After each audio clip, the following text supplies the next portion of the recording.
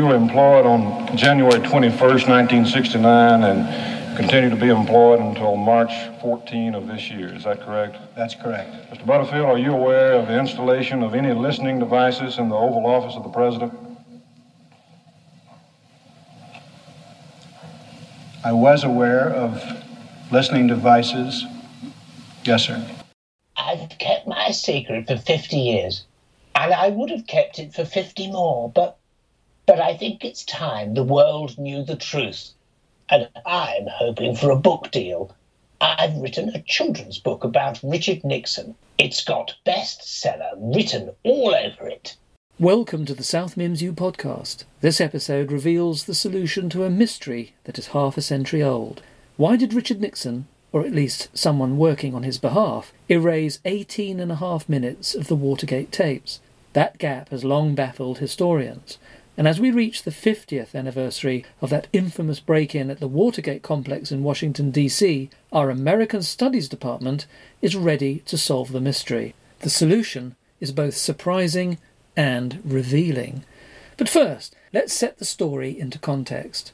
The first clip you heard at the start of the show was the moment when it was revealed that President Richard M. Nixon routinely recorded the conversations he had with his staff and visitors in the Oval Office, as well as his other office in the White House. And the second clip, well, that was Laurie Semple, a resident of South Mims, who holds the key to this secret. But before we get to Laurie, let's start with the man who revealed the existence of the tape recording system. He is Alexander Butterfield, a White House aide to the president. The most famous gap, until the revelation that 18.5 minutes of the tape were missing, was the hesitant pause between the question put to Butterfield and his answer. It was a moment that marked the beginning of Richard Nixon's eventual downfall. Let's listen to what I like to call the Butterfield gap again. Mr. Butterfield, are you aware of the installation of any listening devices in the Oval Office of the President? I was aware of listening devices. Yes, sir. What these stories, the story of Watergate, the story of Richard Nixon, and the story of the truth of what Nixon erased from his tapes, reveal a particular truth about history itself. You cannot assume that there are patterns in history, even though you might think you can discern them. And you can never rule out the most mundane and frankly stupid motivations for actions by people in power, which ultimately lead to their downfall. As soon as the existence of Nixon's tapes were known, Nixon clearly panicked, but not because he knew the tapes would incriminate him in the plot of which the Watergate break-in was one small part, but because he was vain. Let's go back in time from 1972 and 1973 to the famous TV debates between John F. Kennedy and Richard Nixon during the 1960 presidential election. It was the first time that the two candidates for the presidency had debated each other live on television. His experience has been different from mine. Mine has been in the executive branch. His has been in the legislative branch. I would say that the people now have the opportunity to evaluate his as against mine, and I think both he and I are going to abide by whatever the people decide. Senator Kennedy? Well, I'll just say that the question is of experience, and the question also is what our judgment is of the future, and what our goals are for the United States, and what ability we have to implement those goals. Abraham Lincoln came to the presidency in 1860 after a rather little-known session in the House of Representatives. It was a surprisingly polite debate, more a conversation than the kind of knockdown political fights we witness nowadays. The big lesson of that debate was that the world had entered a new era of media-driven politics. JFK was telegenic, energetic, and glamorous. Nixon had been vice president to Dwight D. Eisenhower for 8 years and was seen as a little dull, a bit too serious, and most of all, shady. Why shady? Because of his 5 o'clock shadow. JFK was lean and fit. In fact, he was spectacularly unhealthy in reality, but he masked the effects of his various conditions very well. Nixon was sturdy but pale-skinned with a heavy, dark beard. No matter how much he shaved, he always looked like he needed a shave, and audiences thought that meant he looked, not quite honest, a bit tricky, hence his nickname, Tricky Dicky. The concept of the 5 o'clock shadow was turned into a mid-century meme by advertisers. One manufacturer of razor blades, Gem, ran chilling radio ads like this. Avoid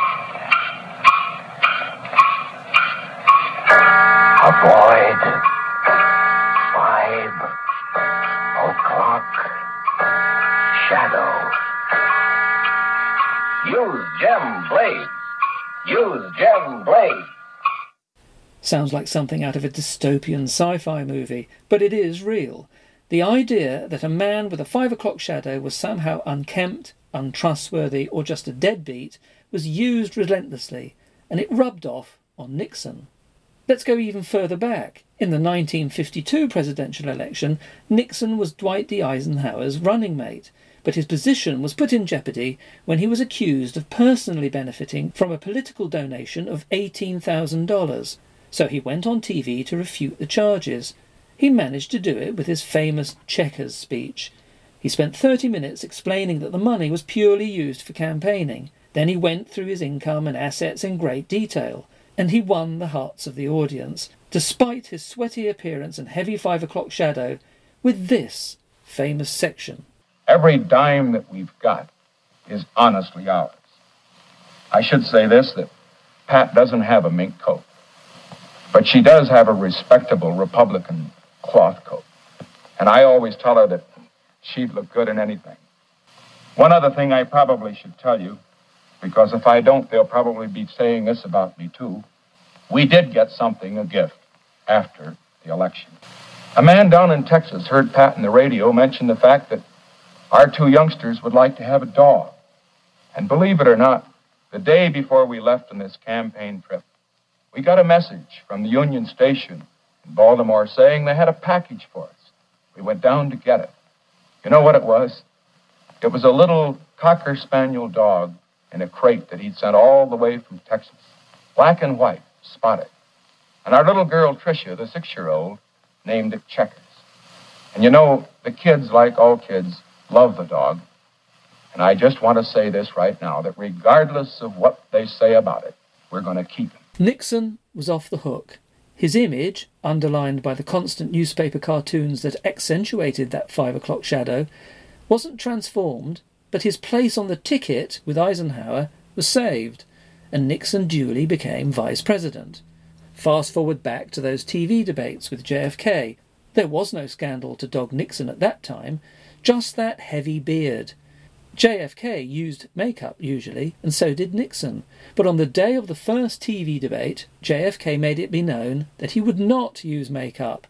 So Nixon had to follow suit. But secretly, he sent out for a packet of something called Lazy Shave, a product that masked the appearance of stubble. I don't know how successful it was, but it existed. Men bought it, and Nixon was one of them. The debate is famous because of a simple fact. Those who only listened to it on the radio thought Nixon had won. He was the man they believed the most. The TV audience, on the other hand, said that JFK was the winner, and the election that followed was, and it's always described this way, decided on a razor-thin margin. JFK got around 100,000 more votes than Tricky Dicky. Nixon gracefully conceded and, as it was assumed at the time, went off into the political wilderness. But in 1968 he was back, and this time he'd learned his lesson. No more 5 o'clock shadow and no more Mr. Nice Guy. He won with a populist campaign and then won again in 1972 with a landslide over the Liberal Democrat George McGovern. But Nixon's paranoia proved to be fatal. He set in motion a secret plot to infiltrate the Democratic campaign, not just to find out what they were planning, but to see if they had any dirt they might throw at him. All the polls said Nixon would win, but he couldn't shake the scars of the past, that image of Tricky Dicky with the heavy gangster-like stubble, and he made some unbelievably bad decisions. So, what's the big revelation? This is where Laurie Semple comes in. I spoke to him just a week ago. He was talking to me over Zoom from the care home where he now lives. He doesn't allow visitors as he's afraid of viruses, and not just COVID. You've got to be careful of that monkeypox. It's all over the place. My daughter's ordered one of those bubble things, you know, an isolation bubble. There's a cheap one on Amazon which looks good. It's coming tomorrow, I think. I'm sure you're safe from the monkeypox, Laurie. They don't clean the spoons properly in this place. The spoons? Terrible hygiene. I have my own sterilising unit. Argos do one. You should try it. So, Laurie, let's talk about Watergate, and let's talk about that 18.5-minute gap. Yes, that gap. That disastrous gap. The press speculated about what that could be, and they never even got close to the truth. Well, let's put the gap in context, because I think that's important. It is. It is especially important. Oh, hold on. I need some oxygen. Are you okay, Laurie? Oh, the air in this place is loaded with heavy metals. It's the M25 motorway that does it. Well, we can do this some other time if you like. No. I might not be here next week. I'll just take one more hit of Tibetan air. Tibetan air? My daughter, she gets me tanks of it from a warehouse in Stevenage. Not as expensive as you think it would be. Okay. So the break-in at the Watergate complex occurred during the early hours of June 17th, 1972. I remember it well. What, you weren't there, were you? You couldn't have been. They asked me to come, but I wasn't feeling too well. Oh, and why did they ask you? I had a method of using hair oil to open locks. Really? They decided to use masking tape to keep the door open, and that's how they got discovered. The tape was too visible. If they'd used my hair oil, they'd have been fine. Nixon would have stayed president. Such is history. Okay, so the burglars were discovered, and they appeared in court later that day. The fact that they were well-dressed burglars, who included one man known to be working with the committee to re-elect the president, caught the attention of Bob Woodward of the Washington Post. And the rest is history. We all know that. Woodward and Bernstein, one had a good haircut, the other a very bad one. Right, okay. Well, on June the 20th, Nixon had a meeting with his chief of staff, a man called H.R. Haldeman. Mr. Crewcut, very boring hair, no style at all. Right, and this meeting is where the gap in the tape happens. And the secret is, I was in that meeting. Right. It was speculated that the reason this particular section of tape was deliberately erased was because Nixon and Haldeman discussed the break-in and the fact that it was carried out by operatives working on behalf of, and with the full knowledge of, Nixon himself. Oh, well, they did talk about Watergate. Right, so you're confirming that the tape was erased because it would prove that Nixon ordered the break-in? No, not at all. Oh, well, it's long been speculated that in this particular meeting, Nixon and Haldeman conspired to do everything possible to ensure that their links to the burglary would be covered up to protect the president. Oh, that's far too obvious. You see, history doesn't work that way. So why did they erase this particular 18.5 minutes? Because of me. You? Why? I was Richard Nixon's 5 o'clock shadow advisor. Well, that's not a job I'm familiar with, and I think I can safely say it's not the usual kind of advisor that presidents have. Oh, they have barbers and dressers and PR people and media people, and I was part of that team. And how did you, a young man from South Mimms, get to be working for Nixon at the White House as his 5 o'clock shadow advisor? I was a star barber. A barber to the stars, a prodigy with scissors and cutthroat razor, the heir to the hirsute heraldry of the elegant gentleman. Yes, Laurie, I've seen your file of clippings. You did make quite a splash in the early 70s in London, didn't you? I almost gave the Beatles a haircut just before their famous rooftop concert in January in 1969. I was working near Savile Row, and George Harrison had the idea that they should all be similarly coiffured for the show. But it didn't happen, did it? Oh, I blame Yoko. She was worried I'd give them crew cuts and they'd look like Vietnam vets or something. Strange woman. Well, you must have been incredibly young, Laurie. I was 21 and in my prime. I'd been likened to both Picasso and Leonardo da Vinci. Well, it's an odd combination. It's all about art, dear boy, art. The ability to capture the essence of a man's soul through his haircut while still being able to expand the boundaries of what's possible within a given art form. And you were already known for your ability to mask the dreaded 5 o'clock shadow, isn't that right? Yes, I gave the closest shave of any barber, and my secret was a double-bladed razor adapted from a Japanese fish knife used to prepare deadly blowfish for human consumption. Well, that sounds very strange. I mean, quite frightening, to be frank. Well, it was the only way to control the 5 o'clock shadow. You have to remember, young man, is that at that time, having a 5 o'clock shadow was considered slovenly, shifty, uncouth. Yes, we've established that already. But you know, the designer stubble did not become desirable until the 1980s. I personally believe it was the beginning of the end of Western civilization. It's been nothing but decline ever since the unkept male became the norm. Horrible. Oh, I need my pills. My pills. Are you okay, Laurie? You want to carry on? Are you okay? Yes. The truth must out. Okay, so you're a famous young barber. From South Mims. I put the place on the map, you know. Indeed, you did. But how did you end up at the White House? Well, I was featured on a BBC documentary called Monitor, which was an arts programme. And Nixon's wife, Pat, charming woman, so simple, so good, saw it, told her husband. And then a CIA operative approached me and made me an offer which I could not refuse. So they offered you a lot of money. And a trip to China with Nixon. What, you went on that historic trip in 1972? I did, though my presence was kept secret. I even gave Chairman Mao a haircut. I could do nothing for him. Communists don't have good hair, you know. Leonid Brezhnev? Impossible. So you travelled with Nixon quite a lot, did you? I went everywhere with him. So I know that those 18.5 minutes were not erased because of Watergate, but because of me. OK, so be more specific. Why? Nixon always wanted to come across as an ordinary man.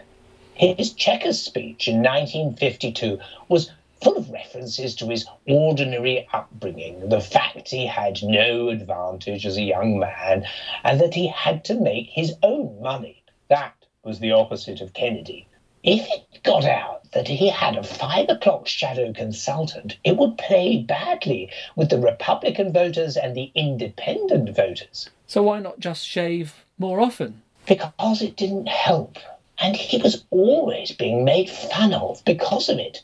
He wasn't a Trump who seems to ignore people laughing at his ridiculous hair and his fake tan. Nixon understood that you had to minimize the opportunities your opponents have to find fault with your appearance. Nixon was ahead of his time, but behind the growth of his beard. Oh, that's nicely put. Thank you. OK, so the meeting, what happened? We were discussing a new treatment I'd devised. A new way to cover up his shadow with a powder I'd formulated from ingredients we'd gathered in China.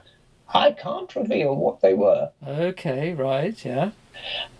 Nixon was worried that if it came out that he was hiding his 5 o'clock shadow with a Chinese formulation, he would be accused of, well, vanity, and he'd be subject to conspiracy theories about being chemically brainwashed by the Chinese communists after his visit that February. How can a face powder brainwash you? Oh, dear boy, a conspiracy theory doesn't have to make sense. In fact, if it were to make perfect sense, it wouldn't be a conspiracy theory now, would it? Do you think all this modern QAnon nonsense holds water? Not at all. Nixon understood that simple, mundane facts can lead some people, especially those with malicious intent, to spin them, so that they become a whirlwind of innuendo and lies. And how did they erase the tape? I neatly snipped it with my most delicate of scissors. And it's that simple. Yes, it's that simple. But Nixon's secretary tried to take the blame for the erasure. Oh, yes, the loyal Rosemary Woods. She did try, poor thing. She said she was transcribing that section and answered a phone call and accidentally pressed the wrong button on the machine, which started the recording process and so erased the tape. It was a good try, but no one believed it. And it's not true. No, a clumsy fabrication. Well, that's been fascinating, Laurie. Oh no! Let me just check my heart monitor. Oh, it's a little irregular. I must rest. Please tell the world about the truth. Richard Nixon deserves so much more credit for what he achieved than he gets. Well, we'll see about that. I must go. I'm exhausted. Please put a check in the post, dear boy. I'm sorry, but we don't pay people to be in our podcasts. Oh, goodbye, dear boy. Goodbye. Goodbye. Bye. Goodbye. I wish all history were as interesting and surprising as that story. Who would have thought that an obsession with the 5 o'clock shadow would lead to the downfall of an American president? That simple revelation by Alexander Butterfield after an agonising moment of internal conflict led to the demand for the tapes from the Oval Office and the erasure of that 18.5 minutes and the loss of confidence in Nixon across the US Senate and House of Representatives to this historic moment. I have never been a quitter. To leave office before my term is completed is abhorrent to every instinct in my body. But as president, I must put the interests of America first. America needs a full-time president and a full-time Congress, particularly at this time with problems we face at home and abroad, to continue to fight through the months ahead for my personal vindication would almost totally absorb the time and attention of both the President and the Congress in a period when our entire focus should be on the great issues of peace abroad and prosperity without inflation at home. Therefore, I shall resign the presidency effective at noon tomorrow. Vice President Ford will be sworn in as president at that hour in this office. Have a look at that clip on YouTube and you'll see no 5 o'clock shadow. Laurie Semple, the master barber from South Mimms, had at least shown Nixon how to cover it up. It was a pity that, for his sake at least, he wasn't that good at covering up the crimes that led to Watergate. It's a lesson for us all. Thank you for listening, and please check out our other episodes and tell your friends about the South Mimms U podcast. Goodbye.